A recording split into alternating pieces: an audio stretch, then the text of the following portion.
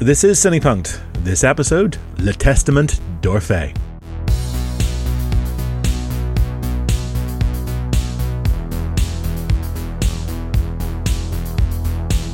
While Jean Cocteau was never a prolific filmmaker, the French creative was a polymath when it came to the arts, producing a huge volume of work across various disciplines, including theatre, literature, painting, sculpture, criticism and poetry.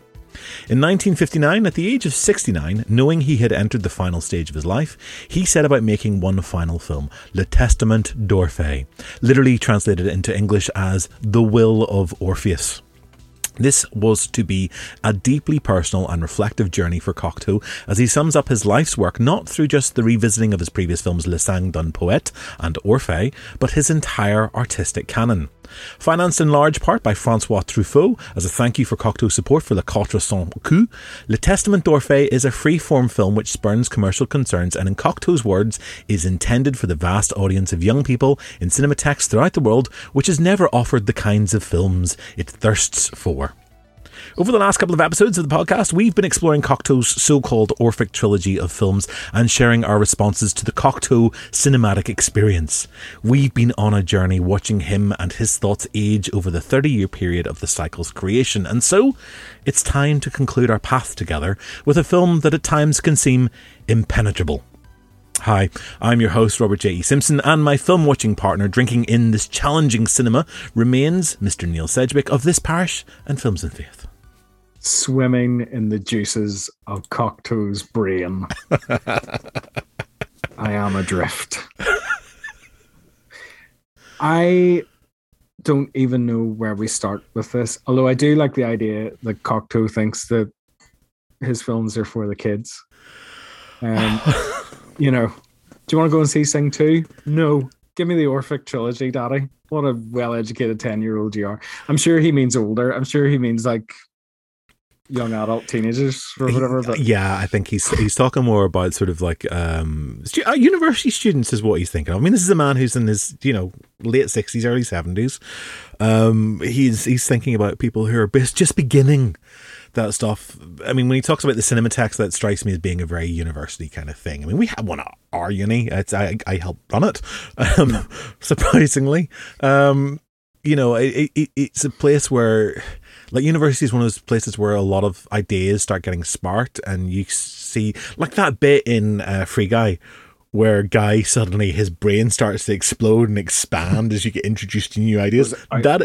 That is us whenever we are, in theory, at our university experience, and whenever those ideas suddenly start to cement, and you start to crave something that's slightly different. I mean, there is a place for like popcorn movies. There's a place for superheroes and romance stories and all the rest of it, but there's also a need for something that does something different, that challenges you. And I think it's fairly safe to say, Neil, that over the last 3 weeks you have definitely been challenged. Hey, this one was I think actually out of the three, this is probably the biggest challenge for me. Right.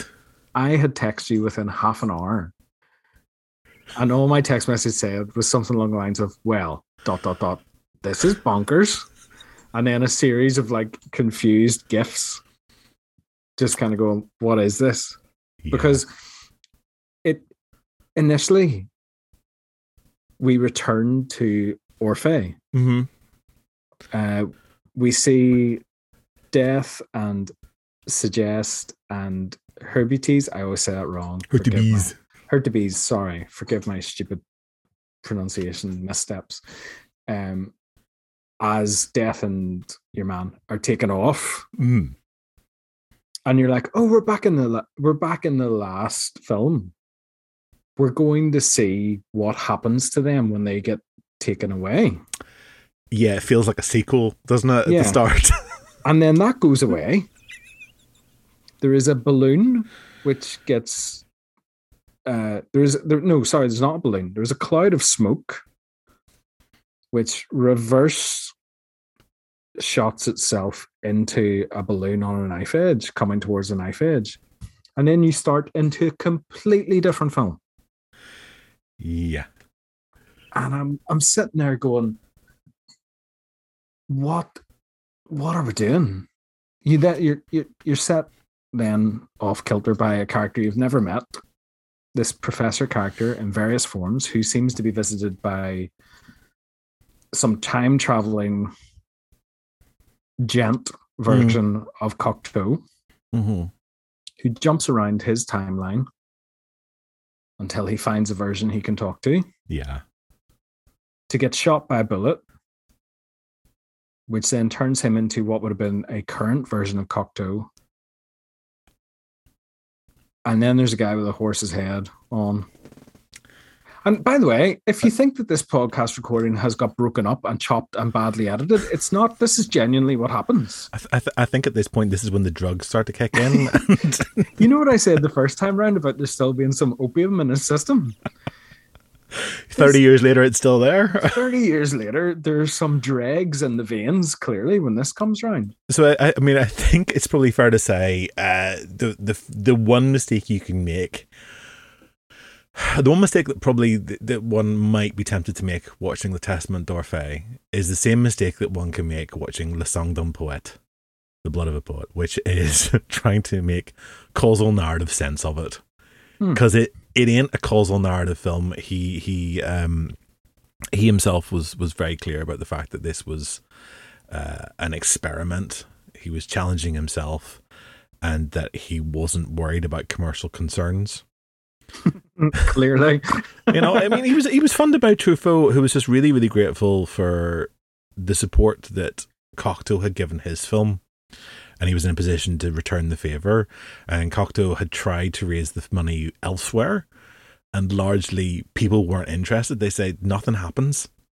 We're not going to fund a film where nothing happens. That doesn't make any sense. Oh, I disagree with nothing happens. Yeah, but I think it's the producer mindset. They're expecting a certain kind of film, and this does not deliver that kind of film. Even Orpheus. I mean, it's still a Cocteau film, and it's very definitely a bit bizarre, but it is much easier to find a straight narrative in it. Yes, and it's much more mainstream, less surreal, less avant-garde. Yeah. For the benefit of those of you who are joining in with and are not Neil and me, what I would say to you is, look, this might serve you better if you watch the film first and then come back to us. It should be common sense by now, because we're talking about really old films that often applies. But go and give it a watch, then come back, have a listen to the pod. Or you can listen to the pod, see if it makes any sense, and then go back and watch the film if you've seen it before.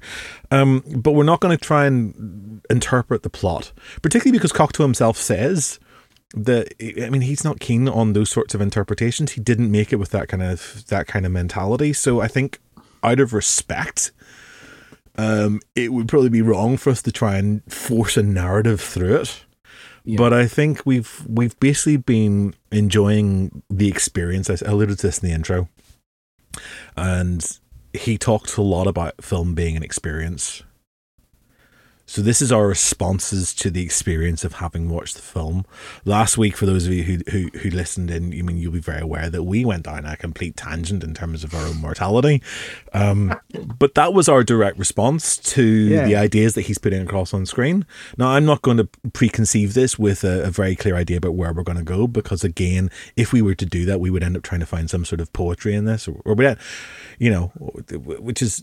we're trying to find something that's poetic, and we're not looking for that. We're looking for poetry.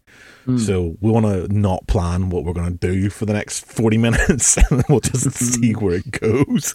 Unless there be occasional interventions, just the same as that when he's creating these things, there are ideas that come up that he delves into, but then it goes all sorts of other places. Does that make sense? No, I think it does, because I think one of the things I've picked up through the three films, and I think he in fact says this at the start of one of them, is legends are what you make of them, paraphrasing. And I think that's in regard to Orphée. And I think he very much looks at it at a point of view of...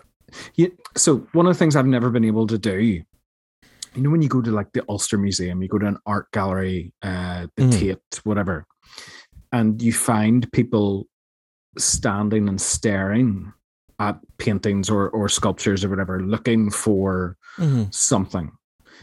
I have never in my 41 years been able to do that. My attitude in rooms like that is, wow, that's an incredible piece of art, and then move on.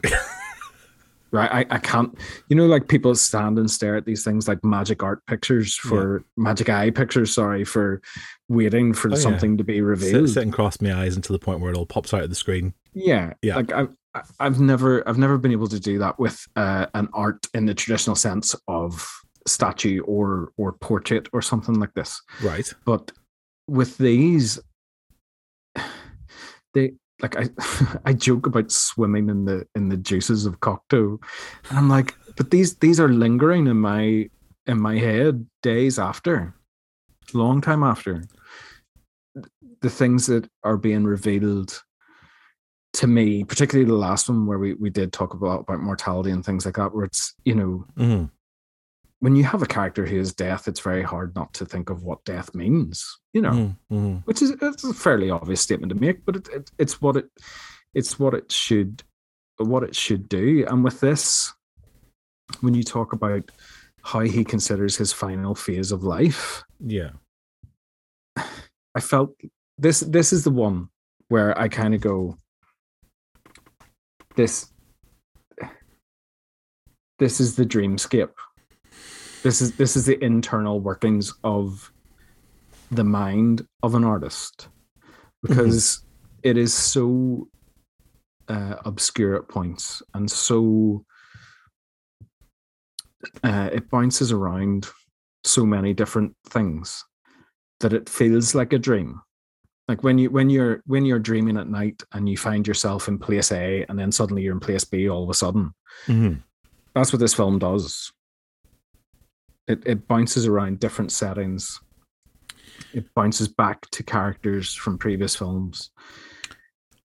I'm going to interrupt. I'm going to quote Cocteau at you.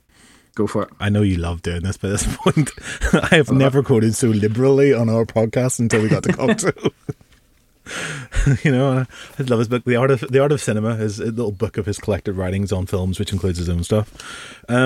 So he says, Le Testament d'Orphée has nothing to do with dreams. It borrows the mechanism of dreaming, that is all. For the reality of dreams places us in situations and events that do not surprise us, absurdly splendid though they are.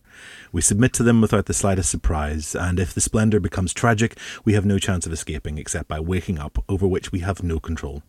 Film allows a large number of people to dream the same dream together, and this dream, which is not a dream, but a transcendent reality, must not allow the spectators to wake up, that is to say, to leave our universe for their own, because then they would be as bored as people to whom we tell our dreams. This is where the problem starts. The slightest overlong passage, drop in tension or lapse of interest, and the spectator will escape from the collective hypnosis, and this one escape is liable to prove contagious and lead to others. That is what I was afraid of, and was very surprised to find from the accounts I've been given that my houses are attentive and do not, either voluntarily or by accident, resist the fakir that a cinema screen must become through its light and the images that unfold on it. So it's not a dream. It's a dream. It's. I disagree with part of that quote. I disagree with part of it. Not just the dream thing, because it feels to me very much like a dream. Yeah. But I disagree with the idea that when we go to see a film, we all see the same film. I don't think in a room full of cinema goers, whatever film you see, I don't believe that we all see the same thing, because certain elements will appeal or not appeal. Certain lines will have a different resonance with what's going on outside the doors of that screen. Mm-hmm. You can be in a film and have a very cathartic experience while the person behind you is just frustrated because they're annoyed by it. So I could sit and watch this and have a wonderfully cathartic experience and find that it soothes my soul. Mm-hmm. Whereas you could watch it and be incredibly annoyed by how jumbled and how... So I don't know if I agree with him.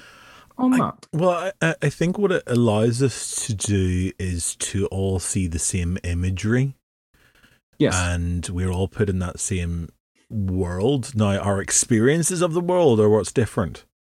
So I think we can all see the same dream, but we all respond to it in our own way.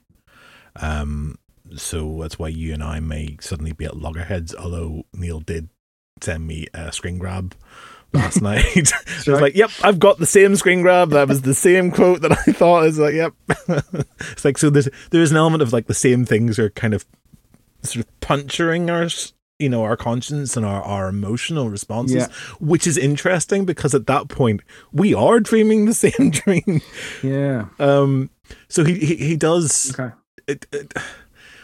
So there is an element of that, but I think there's a difference between the dream and the experience and the interpretation. And what he says that he's interested whenever people say that they felt something about his films, or that they respond in a certain way, or they read into it that he's a sex maniac or whatever else, his actual quote.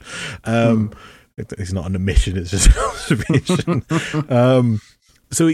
But he himself tries to avoid interpreting the film, because we're 3 films into this now. We're used to his idea that it says that it's an experience. He's not trying to represent his dream. He's just trying to put thoughts and images onto a screen.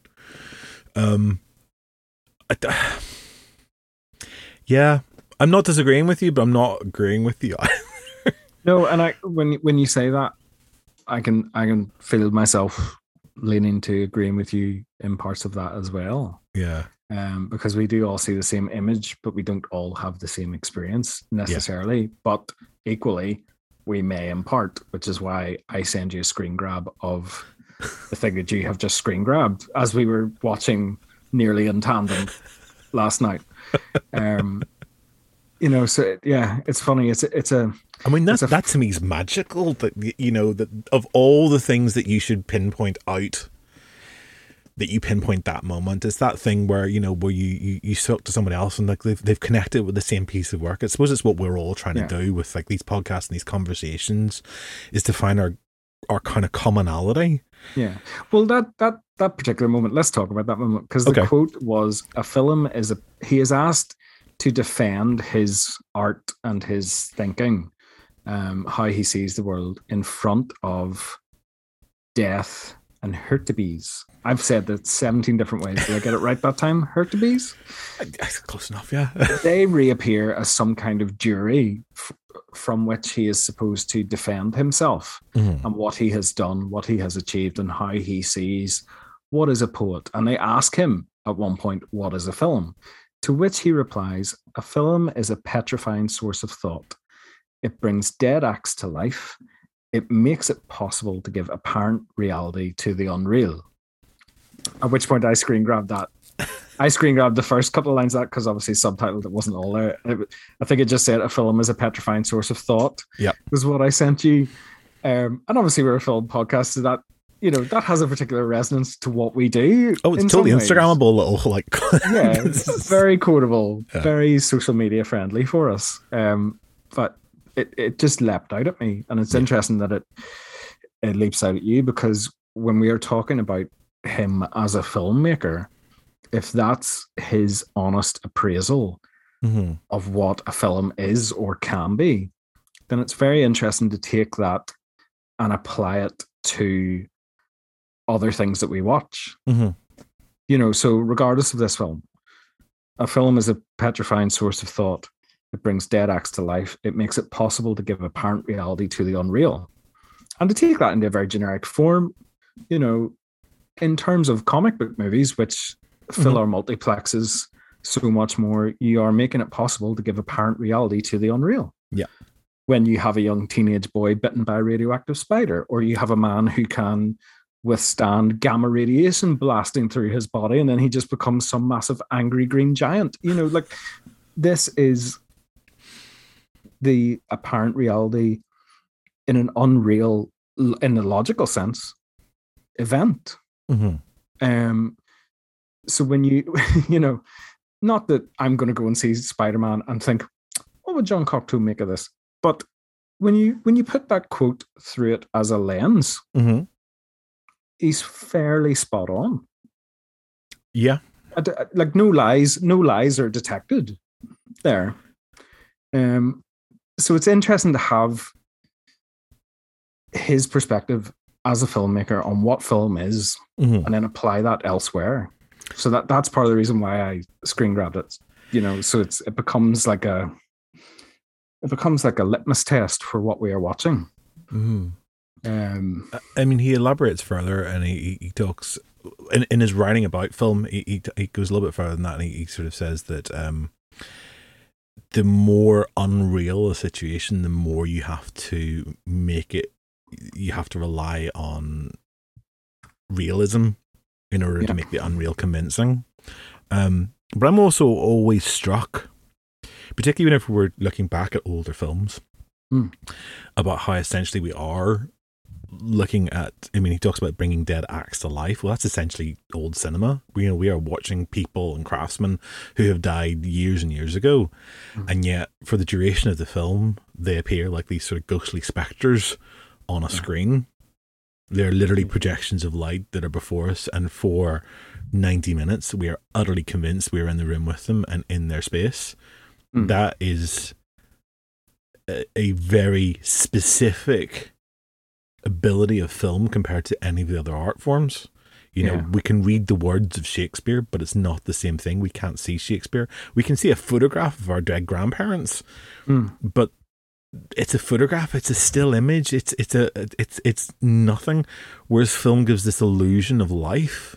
There's something about art, in be it film, literature, works of art, portraits, and things like that, that have an eternal life to them that other things don't. Yeah. So, in some ways, even if your only encounter is through these films, Cocteau never dies. No. Cocteau endures. Immortality, eternal, all those things that get talked about within the film. And I don't know if this is a real thing or not, but they talk about a phoenixologist in this film, the science of dying and being born again. And as soon as you encounter, so this is my first encounter, these three films, 1930, 1950, 1960, sitting in 2022 for the first time watching these, there is an immortality to them. The fact that these still exist and are accessible, accessible at least to watch, if not fully understand, is wonderful. Do you know, like, they are, when you are a filmmaker, you have that phoenix-like quality. Because there will be a period of time where, say, Cocteau is not referenced again for another 20 years. But at some point, somebody's going to find these again, and the phoenix rises again. Do you know? So there's always a certain level of immortality to these that I like. Now I really appreciate. So put that in modern terms. I love a Scorsese film. I love a Tom Hanks film. Tom Hanks will never die, at least on screen, because there'll always be those films will endure. Scorsese's work will endure. I'm trying to think of other directors whose stuff I really love. Wes Anderson, Mark Cousins, they will always continue in some form or other. And all of them, you're not only bringing dead acts to life in the story, but you're bringing dead actors, dead creatives to life every time you decide to put on a DVD. at risk of offending Cocteau, who says that anything that can basically you can explain is vulgar. It's one of his another one of his quotable things. Just determined not to explain what is going on in his films. It strikes me as well that one of the things that again he repeatedly says is that for the poet has to go through multiple deaths in order to be. And there's that sense of not being properly recognized until you're dead. And I don't think he was not an artist who was not recognized in his own lifetime. He was, and he was engaged, and he was appreciative of that. But he repeatedly kills off himself within his work in order to live. Yeah. And it's I don't know what it means really, and I don't know that I want to investigate what it means really, but I am aware that this repeated death of himself is almost a way of dealing with one's own mortality, of accepting that this is going to happen, and so staging it in a way that allows you to go through this process, which also allows you to reconsider what your work and your life means. So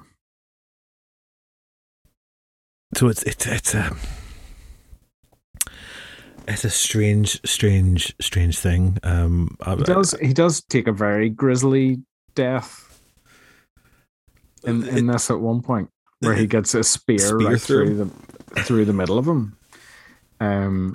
Which is rather unexpected. I mean, I had forgotten he got speared in this. I haven't seen this film for quite a while. And suddenly, he's in this wonderful wonderful location. And sort of underground cavern, which is filmed in the Les Baux de Provence. It's an old marble mine. Okay. So that's the actual physical setting. I know it. I knew it before I'd ever seen this film, because it was also used as the film location for a Hammer horror film called Maniac. Okay. And they had also set huge sequences in this gorgeous thing. It's now basically a temporary installation art gallery space. Right. Okay. So it is someone that you can go and visit if you ever happen to be in the neighborhood. Wow. But he's in there. There's this sequence, and he gets speared right through the heart, and he dies. And then there's a sort of funereal gathering from which he comes back to life and wanders off again back through the underworld, trying to escape, I guess. Yeah. But that's not at which point his eyes are closed, and he has eyes painted over his eyelids, which in itself is that very kind of reminds me of like those kind of Norse type films. They would give you a coin to pay the boat on the way to death or whatever. He's gone back to his classical mythology, but there's also a sense of like, if your eyes are closed, his eyes are closed, but they're also wide open. Which one is tempted to start reading things into about how we understand stuff. Like, even though it looks like you're gone, there is still an alertness and awareness. You're able to see without being able to see, or at least create the illusion of being able to see without being able to see. Yeah, something like that. Something. Yeah. I mean, funny you should say that this you struggle with trying to sit down and actually watch artwork, to look at an art and take it in and suck it in. Yeah. Apart from the fact, I'm thinking like, we need to go on a mandate and go and have a look at some art gallery. Yeah, let's do that. Absolutely. Do the art tours. But the other thing that strikes me, it's funny enough, probably the one picture I have spent more time with than anything else is a Cocteau. Right. And in London, there is, just off Leicester Square and beside the Prince Charles Cinema, which you may know, there's a little church called Notre Dame in Paris, in central London. And in 1960, Cocteau went there for a week, and he painted this massive mural. And every time I am in London, in the centre of London, I try and make a detour into that little church, and I go and stare at that painting for, I don't know, 5-10 minutes, just to kind of get my fix of it. I think it's an incredibly beautiful piece of work. But every time I go, it rewards me in some way. It's again about experiencing the art. Okay. For me, And it is now behind kind of perspex glass because somebody doodled on it. Isn't that true?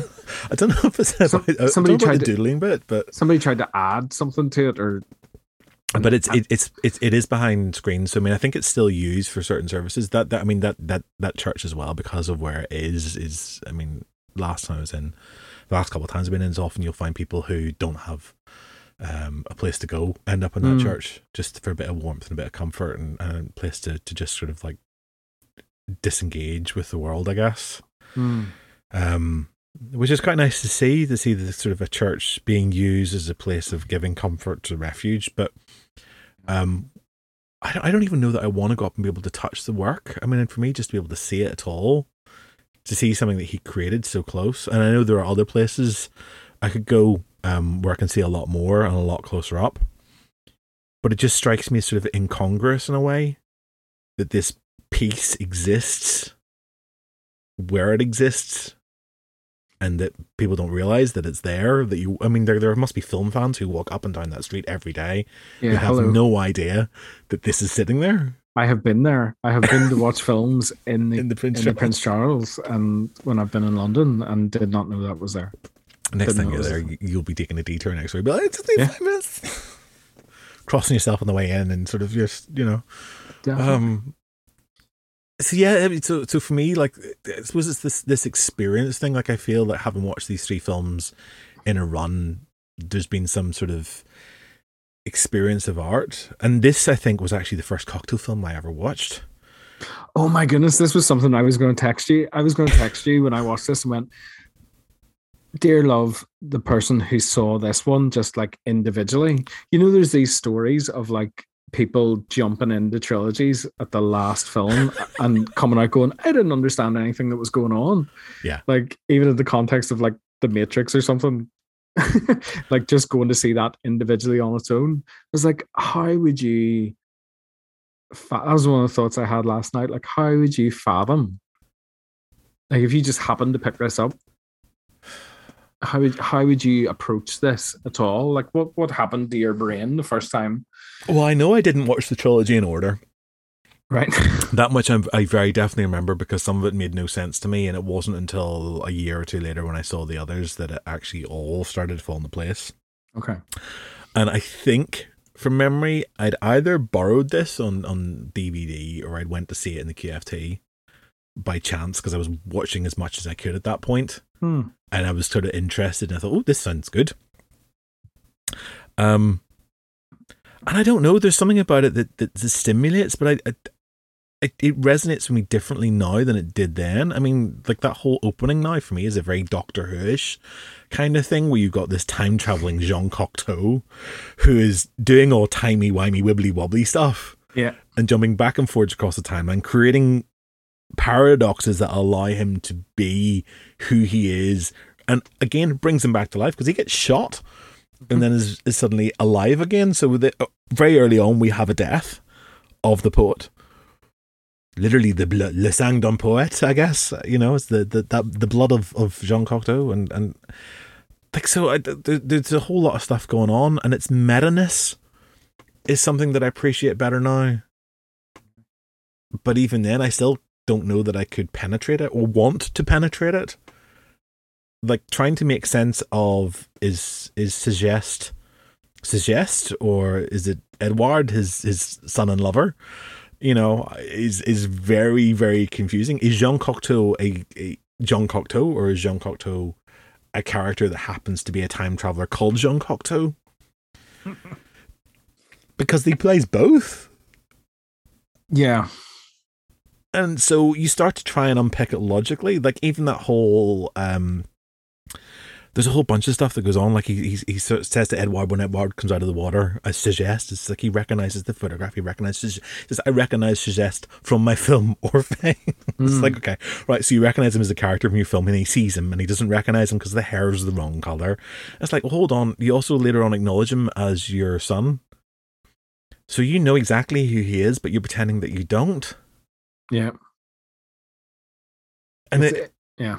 I mean, then you realize that this is incredibly dreamlike in its construction, that you accept it for what it is in the moment that it's playing out. and you don't pick it apart in the dream. Like, you never pick your dreams apart while you're dreaming them. You just kind of like sit, you absorb them, and you go, yeah, that happened. Yeah, that really unpleasant thing happened, and I don't understand what was going on there. God, I had a dream last night, a phone call in my dream. And basically, my phone was ringing in the real world, and it woke me up. Just like, but it kind of filtered through into the subconscious state, so you just kind of absorb that, and you kind of cope with it. But for that moment, for the cinematic experience of Cocteau, the thing to do is not to question what's going on. It is literally just to ride along with it for the duration of the film. Yeah. And then afterwards, it's our natural temptation to try and pick apart and understand what it is that we've seen, rather than let it cogitate. Which is why I said to you yesterday, we were trying to arrange a time to do this podcast recording, is it's like, sleep on it. Yeah. See how you feel tomorrow. You've kind of got to let the current take you. You know, you've got to kind of just go, okay, just, you know, back to swimming in the juices of Cocteau. Just let the current take you and see where you end up. You know, it very much there's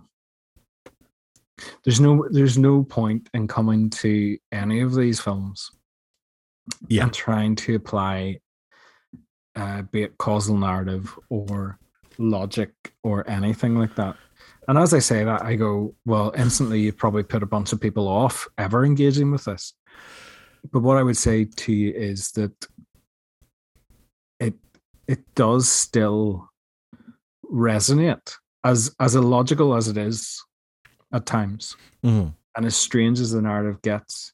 Like, from these three conversations, where we have gone in these three conversations already, the things that are presented to us resonate. And I have told you that I'm becoming slightly Cocteau obsessed now. I'm like, last night, like, Art of Cinema, there's like a photo book of this film somewhere. Yeah. And I'm like going to try and get my hands on a copy of that to see, is there any more explanation, or is it more just factual about where shots were taken and things like that? Is there any more scribblings of thought in the middle of it? Or even he was interested in that one, because it wasn't him that took the photographs. No, it's a different photographer. And he said he was interested in it being done because he thought it would bring out something else that he hadn't seen in his own work. Yeah, because I don't know how quickly I will return to these films. but what I want is, I want to be able to, like, take that book off the shelf and look at it and, like, be reminded. Yeah. Without necessarily having to sit down and do the visual engagement, to be able to have those kind of stills there to kind of remind me of what I've seen and what I felt, which I suppose completely negates I never stare at art. That probably negates my entire argument there. I never stand and stare in the museum. But it's I mean, even then, when you stand and look at a piece of art, unless you have art in your home, yeah, and even then, I think we tend to look past it so much because it's there. But after a while, you have to leave the museum, because if nothing else, the museum closes. Suddenly I'm thinking about Vertigo. I'm thinking about Madeline sitting looking at the painting in Vertigo and taking her time, and Jamie Stewart's character, Scotty, watching the painting. And this sort of need to absorb ourselves within this. And you've got art students who sit and they look at art and try and copy the art in order to understand the mechanics and the methodologies and the thinking processes. And there's sometimes an impression I get that this is the reserve of intellectuals or the talented or the gifted, whereas that's not actually the case at all. It's a case of, you know, we see the art and it either connects or it doesn't connect. And if it connects, we can spend some time with it if we're able to. Although, I mean, if you've ever been to the Musée d'Orsay or the Louvre, it's very, very difficult to actually spend any time with any painting without being interrupted by a bunch of tourists. Yeah. You know, it's like 30 seconds and you got to move on because there's a whole crowd of screaming kids. Do you know, there's that shot of, is it the Mona Lisa, where it's just somebody has stood back and took the photo of everybody taking photos of the Mona Lisa on their phones. Yeah. Like, it's a fascinating photo in itself, that image, you know. Like, I suppose the question is about how we actually experience art and what is we're taking away from it. And I think to not watch these films on a weekly basis is fine because it's clear that they have left a mark, and there are going to be scenes and moments and lines that stick with you and they resonate. And that's what creates something else. Yeah. Speaking of which, Disobedience is a religion with you. I thought that one would ride up with time with you. Push the wee button. Push the little films of faith button. Jot that one down as well. That's it. It's what that's always been part of my thing when I come to film. It's not necessarily the film as an entirety that resonates, but a throwaway line of dialogue like that, Disobedience is a religion with you, will make me it'll make me kind of sit up in my chair and kind of go, oh, that's interesting. What do we mean by that? How do we pick that apart? Well, I think, again, at risk of trying to, as he says shortly after that, what can be proved as vulgar. So it's. I think that also is quite a good reflection of the way that he's approached the three films, particularly Le Sang d'un Poète in this one, is that he's not following the traditional rules at all. He's doing something else that's entirely different. It's not quite theatre. It's not quite. Then it's definitely not a theatrical film, although there are elements of that within it. He is doing something that seems counterintuitive. Even the very fact that you might be making a film that doesn't operate for commercial reasons. I mean, he's privileged enough to be able to do that. Yeah. That not every filmmaker could. And no, nobody has really made an obscure surrealist Marvel film. Well, is that Fantastic Four that Roger Corman made? I mean, that probably counts. Do you know what I mean? But nobody's kind of gone too far outside the box there. Yeah. Do you know, like the risks. And when I say that, before the fanboys come from me, that's not me knocking a Marvel movie. That's just me kind of going, those things don't exist. They don't. There's no obscurity or surrealism really to it, because the formula is very strongly set. You know, particularly when it's a new one, origin story, something happens, villain is introduced, crashy bangy end. You know, that's what we get. You know, that's what, you know, there's no kind of, you know, no Marvel character is standing before death trying to justify its actions. Ghost Rider, I don't know, maybe, but you know what I mean. It's you wonder if somebody made it now. So I wonder sometimes. David Lowery is a great example of this. Like things like A Ghost Story and A Green Knight recently, where I've watched both of those and I've gone, how did you manage to get that through the kind of studio system? Because they're great, particularly A Ghost Story, a film that I really love, is so, like, I went to see A Ghost Story. This is the closest I can think in modern terms of going to see a Cocteau film at the time. So I remember being in QFT and watching A Ghost Story, and the discomfort in the room was palpable. Because essentially what you have is an actor under a sheet being a ghost, standing in the corner of rooms, watching life continue, conversing with other ghosts, and then traversing time. And the room got initially really uncomfortable. And then there was almost this moment where everybody just kind of unclenched and relaxed their shoulders. And it just became this kind of meditative experience of watching this thing and letting it do that thing of let it speak to those that need to be spoken to.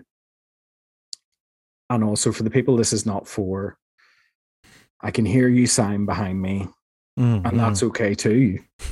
Equally, I can hear the door bang when somebody leaves because they've had enough. Oh, I love when that happens.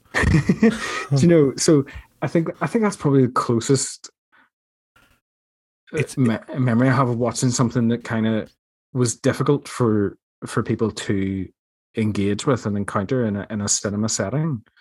Punch Drunk Love is the one I always cite. I mean, I went to a screening of it.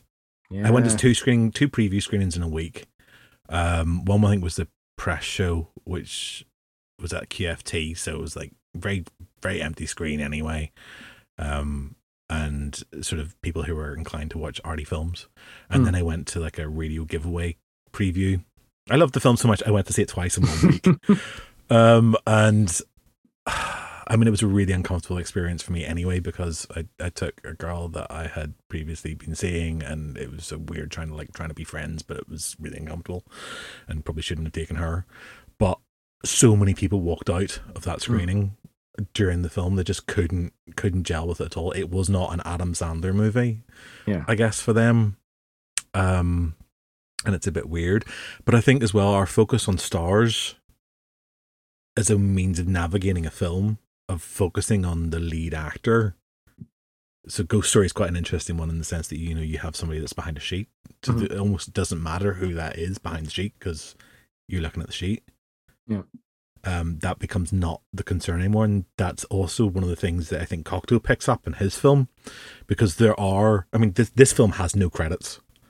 He does not acknowledge anybody who was in it. And there are some famous faces in there. And I don't know if you were prepared for some of them, you know, if you recognize anybody.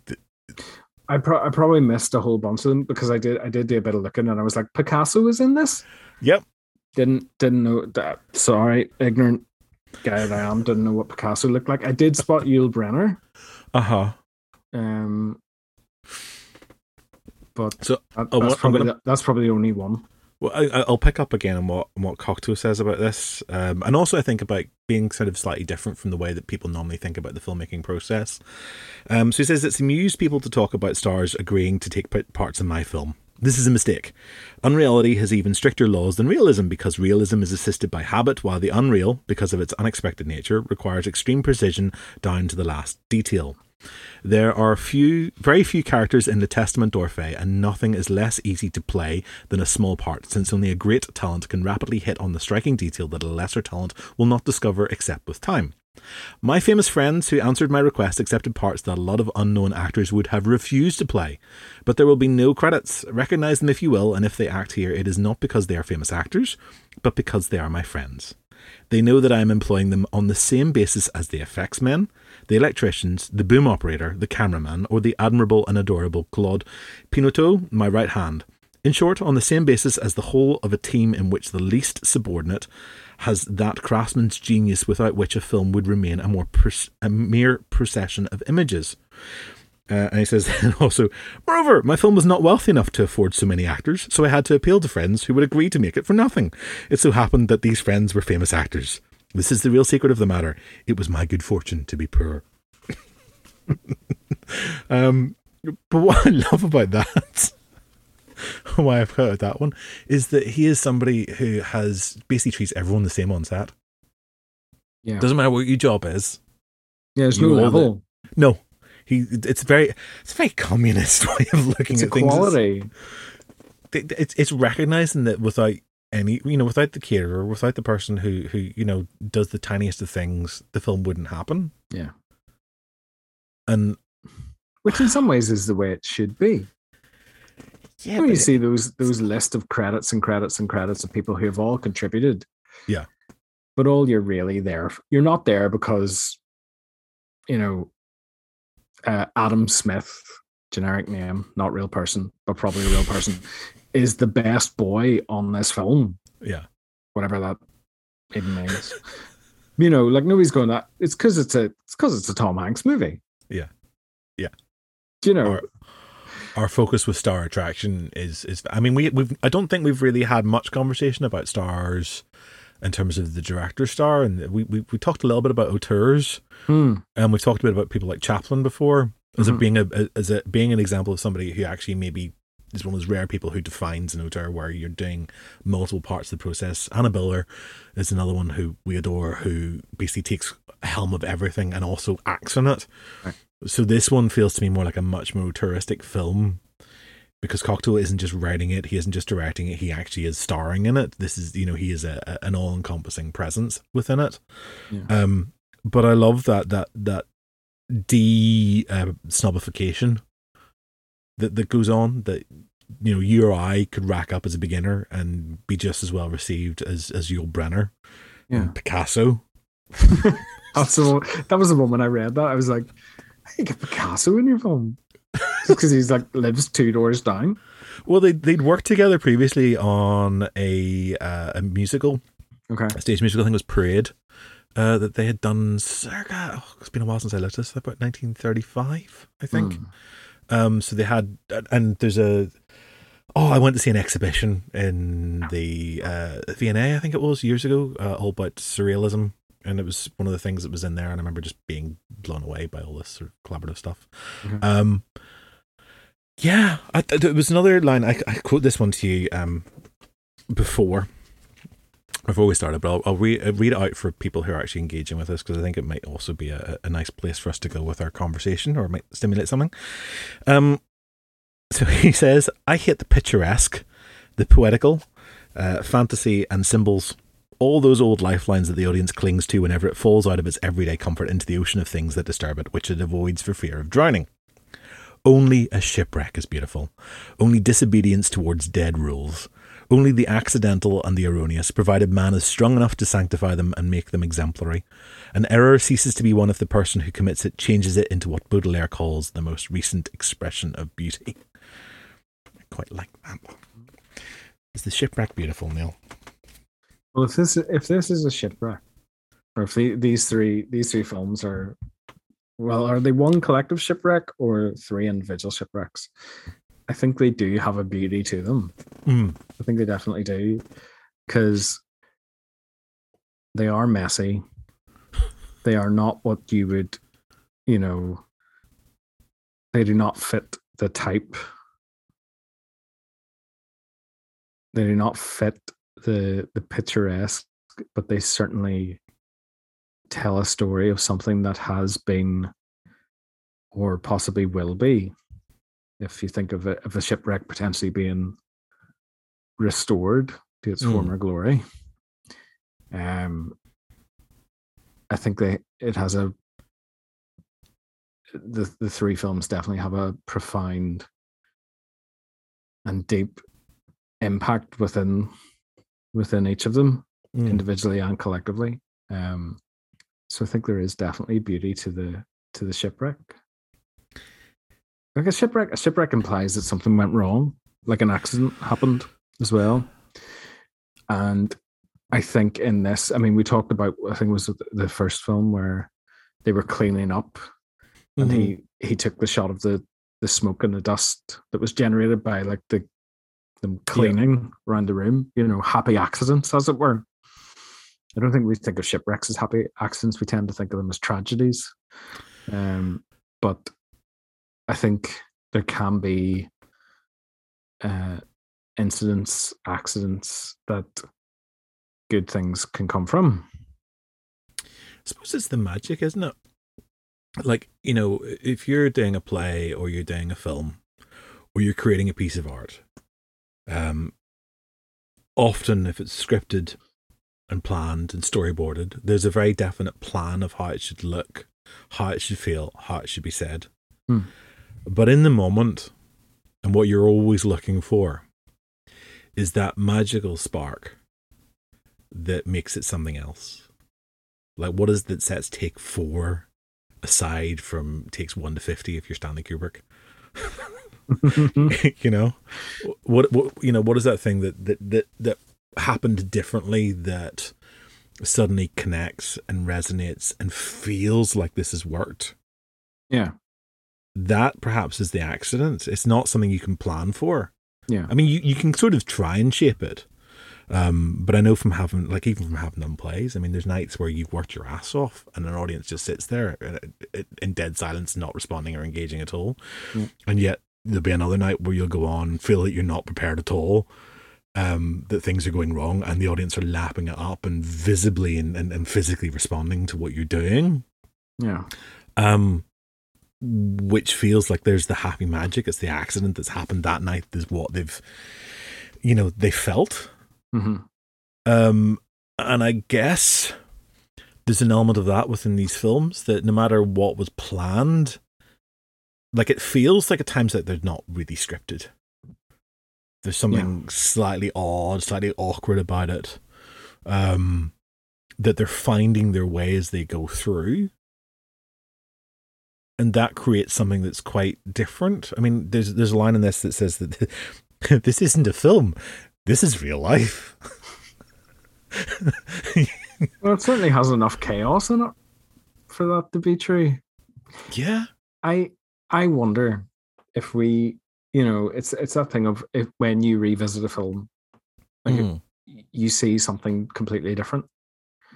And like if we came back to these three films in a year, 18 months, would I have a completely different set of notes that I have? Because I've various thoughts and things scribbled here, and I wonder, are these three films that are in some ways kaleidoscopic in that you never see the same thing really twice? Because I was a kid, I had a kaleidoscope, and the crystals kind of shift at the end into different patterns and different things, and it's never quite the same thing that you see. Yeah. And I wonder, are these films, or potentially any film like that, where you come to it, you sit down with it, and it's a completely different experience. But certainly in the case of this, where it's so obscure and has so much, and so many little details, I think, in the midst of what we'll loosely call narrative, that it you could totally see a different thing every time you watch it, because you've been over these several times, so I suppose that's a question for you. Do you see something different every time, or do you? My experience has evolved. So one of the things I've said before I think I've said on this show, and I've said it in terms of other places, is that each time we watch a film is affected not just by our watching of the film and the atmosphere that we watch the film in, but also by the films that we have seen around it and the art that we have encountered around it. If you go into watching this in a bad mood, you're going to get a different thing out of it than if you go in with a good mood. If you're feeling particularly morbid, you will get something else out of it than if you're going in full of the joys of life. I mean, it's the difference between having just lost your mother and having brought a new life into the world. Yeah. Like, those two things will affect how you read what's going on within this. I did watch this with a headache yesterday, so I don't know if that impacted anything. I don't know. Similarly, we've been watching this in the context of a series of films that are dealing with altered realities, and so we're already well into the mirror land. We are well on that path. I mean, there's no mirrors in this film. The mirrors are refused, and how do you get through when there's no mirrors? It's like another thing I scribbled down: no mirrors in this final part. You must have a mirror to disappear, he says to suggest at one stage, and says mirrors reflect too much. They think they are profound, which made me go, in the last episode where I'm having this wonderfully profound conversation about every time you look in a mirror, you're that little bit older, you're a little bit closer to death. And I'm like, oh, Neil, you thought you were having a profound conversation. You're not. Mirrors reflect too much, and it's a complete nonsense. That's what's difficult about these films too, because he says one thing in one film and then completely almost contradicts himself in the next one. You might be reassured that that's another one of those quotes that I stuck down in my own notes. The same stuff is resonating with the two of us. And I think I scribbled it down because we had talked a lot about mirrors the whole way through this, and even again back to the Matrix conversation, where mirrors were a gateway and a portal, Alice in Wonderland, Through the Looking Glass, all that stuff. Yeah, we have talked about in various guises over the last few episodes. So I think again that's why that kind of that moment stuck out. Well, we've put it in our own heads. I mean, so again, it's that thing is that when you go through the film with that in your head already, you are looking for those details in a way that maybe you wouldn't have done if we had watched it. We could have watched anything else. We could have watched E.T. last and then come to this.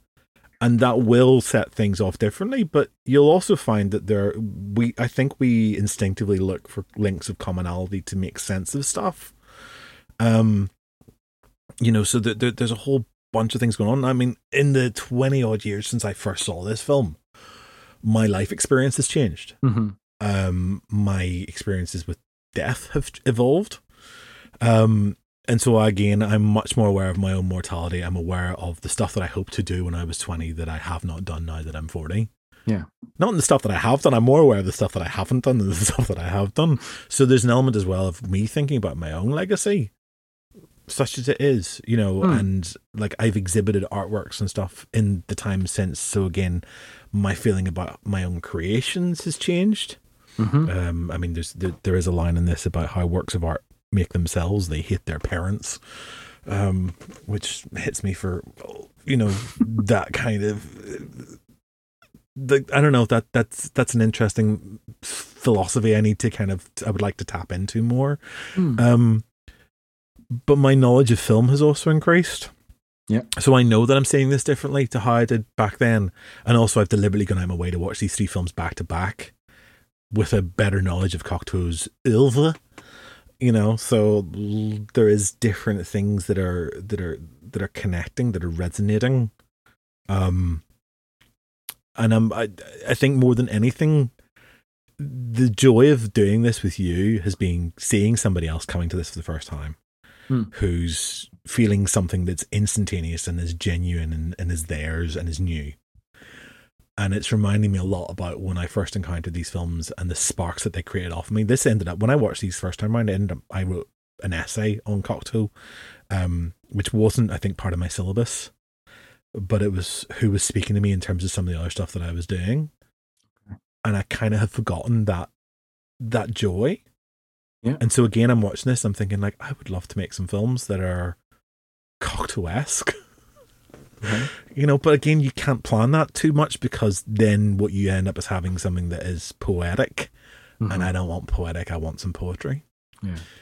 So in the context of our 3 conversations, I think I said this 2 weeks ago, like, is what we've just done today a bit of poetry because we didn't plan it. there's you hope that people find that within what we do, within this, which is our kind of art, I suppose, or it's one of our art forms, that I hope that there's poetry within here that people find that resonates, that connects. But I think for me, what I've got out of this a lot is the experience again of film, about going into something and just feeling. Like, I feel for me, these films make me feel. It's not about just entertain. I go and watch another film, I'll be entertained for an hour, 2 hours. And that's great. And that's what I want. And I love being entertained. I don't, it's a pleasurable experience. Sometimes it prompts other thoughts, but this is I think a more emotive thing for me. Yeah. I think for me as a first timer, firstly, there has been a bit of the historical implications of these films. But there's also been that thing of deep resonance and a bit of creativity sparked in me to kind of go, it is okay to go outside the lines. It is okay to not fit the form in whatever you try to do, whatever your art is. If you're listening to this, I think it's okay. I think so often it's like, well done, you kept everything within inside the lines. And I think the truth is that the more outside the lines you go, the freer you actually are. Yeah. Like I think of Cocteau now as a very free individual who makes what he wants to make, does what he wants to do, gives it to us and says, do with it what you will, rather than have it kind of very easily explained away, which is why there's still all these books and these things now that I'm going to go and tap into because I want to know more about this character because of what these three films have sparked in me. Like I want to find out like that art of cinema book is on its way. Because I want to know what he thinks of not just his film, but just film as as an art form, to see how that resonates with me in what I do here and what I do individually. So this kind of mini series that we've dropped into the middle of this has been really great for me, because it's done that thing again where, you know, and we talked about it last time. I think it was last time, where it's like, where are you fully alive? I think you're right. I think so often what we get to do here is we get to be entertained by certain things and pick out different elements. But I feel like these films have just done something much more profound than that, something deeper. And I think that's something to really be treasured and appreciated going forward. I think in light of sort of saying like how we feel in a year's time or 18 months revisiting this stuff, I think what might be curious, what I would say now would be interesting to see is if this rewatching sparks something. For me, the rewatching sparks something. If watching this has sparked something for you, and where we end up further down the line. Months. Yeah. You know, in the sense that, look, I'm thinking about our Burnell Books event that we did, and how that impacted you and what you were doing at that time. Yeah. Because I think of all of us, you were the one that most visibly was making a sort of an artistic, a personal change when you, I mean, for those of you who haven't watched or seen or listened to what we did in that, we ended up doing a piece on censorship and about, and we had a symbolic book burning, but Neil actually burnt his notebooks for his Films and Faith project. Which was, I mean, I'm very emotional about it at the time. I still do get emotional when I think about it and when I watch the video. Because like a little tear. And because what that was at that point was that I wasn't doing what I wanted to do. I was doing something that I felt would attract a certain audience. Yeah. And now I am doing what I want to do, because it has come back. That, you know, that phoenix has risen. The phoenixologist in me has brought something back to life, and it is, I hope, different, and I hope more honest than it was previously. And it certainly feels more authentic now than it did at times. Not all the time, like, not to say that I was completely putting fakery out into the world previously, but there was a bit of, if I do this, this will hurt. This will hit a certain marker. Or if I do this, this will potentially burn a bridge to getting somewhere else that could lead to something else. Yeah. And now I'm like, after that event and burning the notebook, I now have a new notebook. It has more ideas. And that's a notebook that I'm actually prouder of, because I don't remember anything in the previous notebook at all, which is really interesting. Ooh. I can't even remember what some of those things were. So I think that event probably sparked something in me. And now we've another spark to work with.